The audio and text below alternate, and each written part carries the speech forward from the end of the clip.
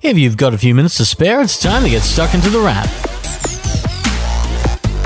For the week ending April 19, you're tuned into The Wrap, Australia's fastest technology roundup, and we begin this show with a listener question. Yes, we take those, and this week it's this: can Bluetooth gadgets stop working from a lack of use? Bizarrely, the answer appears to be yes, and if you don't charge your wireless headphones, wearables, and other Bluetooth gadgets for over 6 months, they may actually stop working. It's something we found through testing, digging up some old gadgets to find out if this is true, and it is. So charge them every few months, or maybe give them to a friend, getting them out of your life if you don't need them. It'll make room for some other gadgets, and there are plenty of those right now. Not to mention how many phones are coming. It's a real game of phones out there. We'll see quite a few in the coming months, and Chinese phone maker Xiaomi will add to it, opening up shop locally, meaning new phones are on the way, made to come in at competitive prices, we're told. We went and saw Xiaomi's Australian presence and saw phones, earphones, smart home gadgets like lights and sensors, cameras, a TV, a fridge, a washing machine, and a laser projector. There was even an electronic toilet seat. It appears that when Xiaomi does arrive, it's going to be bringing the lot, which if you've just made room by getting rid of gadgets, could be quite useful. Before it arrives, there's plenty of technology showing up. Microsoft has a new Xbox One S on the way, and this one lacks a disk drive, meaning no Blu-rays. We're not exactly sure what price this will come in, but ditching the Blu-ray drive should make things a little easier on the wallet, should being the operative word. Nikon has a new 24 to 70mm lens for its mirrorless cameras, and it even features a little screen so you can check your focal length and focus distance, while Panasonic and Canon both have new cameras. Panasonic's is a hand-friendly mirrorless in the Lumix G95, while Canon's is more like an entry-level digital SLR that can handle 4K video in the 200D Mark II. And Oppo has a new budget phone in the 6.2-inch $299 AX5S, made for folks looking for a phone on a budget. While there are definitely inexpensive phones out there, you might be the type who prefers to spend up big. If that's you, there are at least 2 models that might be of interest. The first is Huawei's P30 Pro, which saw release this week after being announced a few weeks back. We were at that launch and have been playing with the phone ever since,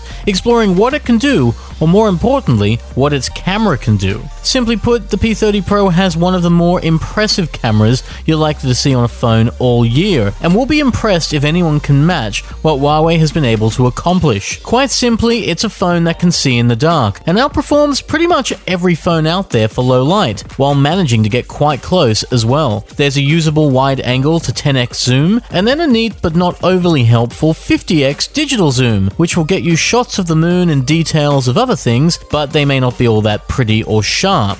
Really, you should just focus on that low light and zoom range, because they're 2 aspects that help the P30 Pro stand out and add to what is otherwise an already sleek and impressive phone. There's also a powerful processor, plenty of storage at 256GB, water resistance, and an infrared port if you want to control your TV or air conditioner with your phone. And Huawei has managed to pack this into a phone with up to 2 days of battery life, no small feat. We loved it, but there's one small catch. The screen doesn't handle wear and tear all that well, and tends to pick up the smallest of scratches just a little too easily. Suffice to say, if you're thinking of getting one, make sure to grab protection immediately, because there's no screen protector in the box, and you're going to need it. And funnily enough, screen protection is the other sticking point this week, as Samsung's Galaxy Fold gets attention for similar reasons with overseas review units. Australians won't be able to get their hands on the likely very expensive Samsung foldable Galaxy Fold for another month or two, but when they do,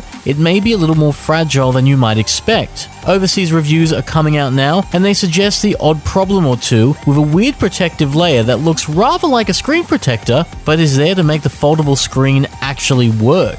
We'll be curious to see whether this will impact the release of the Galaxy Fold, and whether it gives other companies with foldable phones a chance to steal some of Samsung's thunder. Or Samsung could even fix the bugs in time for an Australian release. We'll know soon enough, just not now, because that's it for this week of The Wrap, Australia's fastest technology roundup. The Wrap appears every Friday at Podcast One and Apple Podcasts, and you can find out about what you've heard and more at thepicker.com.au website. We'll be back next week for more Technology in 5, but until then, have a great week, a nice long weekend, and we'll see you next time on The Wrap. Take care.